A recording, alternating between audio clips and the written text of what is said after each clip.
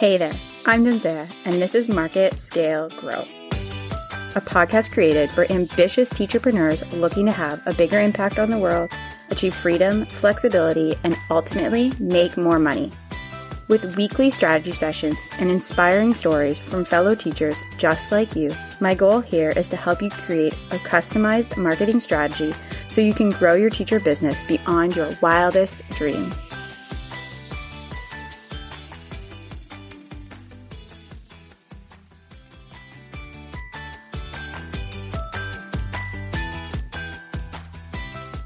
Okay, before we get started, I'm really excited because I created a free quiz just for you. You can head to marketscalegrow.com/quiz to find out if Facebook ads are right for you and your business. This 2-minute quiz has a couple questions that you can answer to find out if Facebook ads or something else are the next marketing strategy that you should be implementing in your business. So head to marketscalegrow.com/quiz to find out today. Welcome to episode number 4. In this week's Saturday strategy session, we're going to be chatting about different phases of business growth.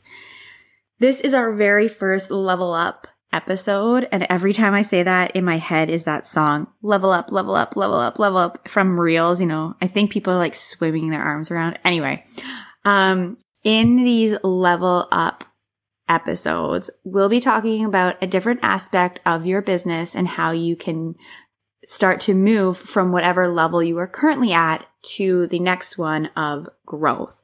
But I thought that it'd be a good idea to set the foundation initially so that everyone had an understanding of what levels of business I'm talking about in this. So we're going to go through 4 different levels of business growth. The first one is launch. So the goal of this phase of your business is that you have an idea and you're starting to put all of the pieces together. You haven't really started doing anything yet, but you are in the process of getting it started. It's so important when you're in the launch phase that you're figuring out all of the things. You're getting your branding down pat. You're thinking about all the legal aspects that you need to have in place. And it's when you would start thinking about who your ideal audience is.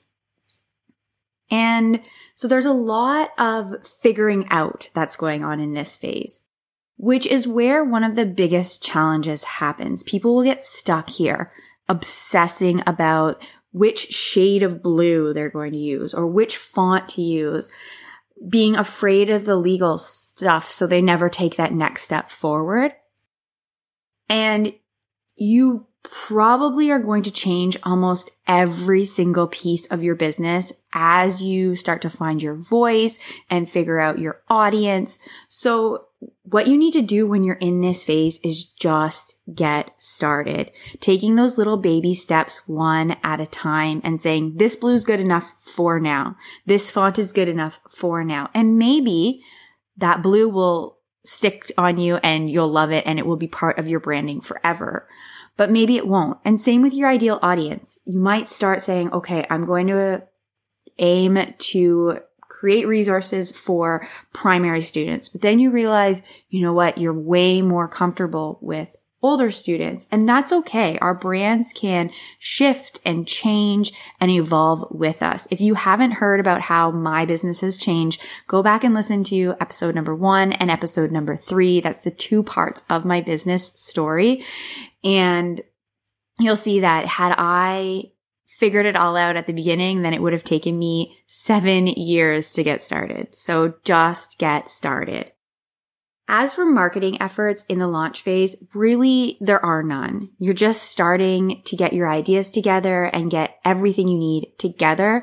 So focusing on brand awareness at this point is not the best use of your time. Get those baby steps forward so that you can actually get started.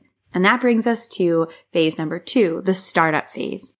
And your goal here is to start creating your products and start selling your products or start offering your services if that's the route you're going to take. It's when you're going to be validating your ideas. And if you have a course or a membership, you will probably be doing a beta launch here. You really want to be interacting with your audience and finding out exactly what they want. What are they looking for?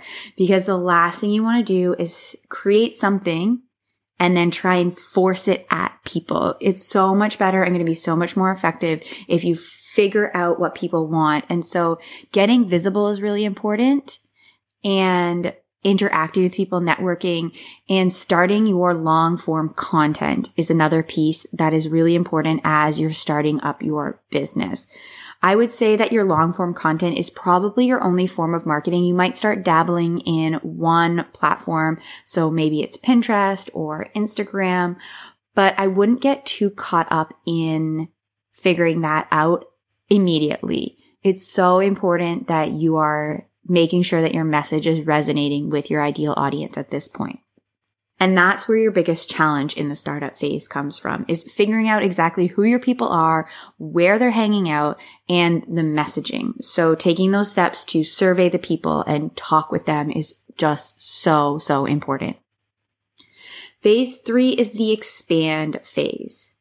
At this point, you've seen success in selling your products or your services, and you're starting to expand your reach beyond who you initially found. So you have a really good idea of who your ideal audience is, and you're able to start stepping a little bit further out.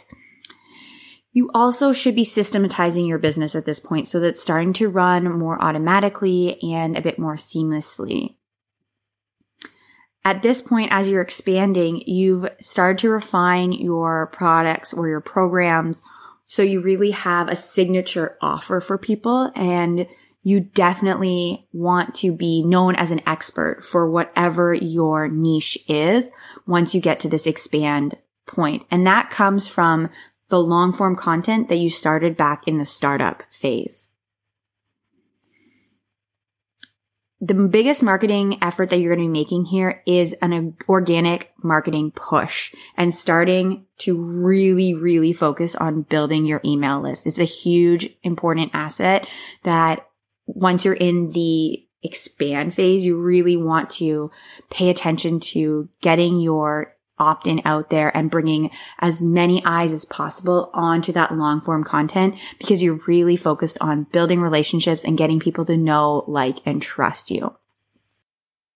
At the expand phase, you may or may not have started to hire some things, but you'll probably notice that one of the biggest challenges that you're facing is that you're working so hard. And I would highly suggest that you start to tiptoe into hiring at that point. There can also be a lack of consistency in your income if you're in that like launch and famine phase is possible in the expand phase as you're kind of figuring out the ebb and flow of your niche and your products. So that's another thing to keep in mind. And then the last phase that we're going to talk about is the accelerate phase. You have systems in place and you're accelerating the growth of your business, both horizontally and vertically. And by that, I mean vertically means you're reaching more people in your current audience. And then horizontally means that you're finding new pockets of audience that you can also serve. So when you're starting to accelerate, you want to make sure that you're expanding in both directions. You, at this point, should have funnels that are built out with email nurturing sequences that are part of it, and great messaging, like amazing messaging, because in the startup and expand phase, talking to your ideal audience and getting to know them was so important that by the time you're in the accelerate phase, you have this nailed down.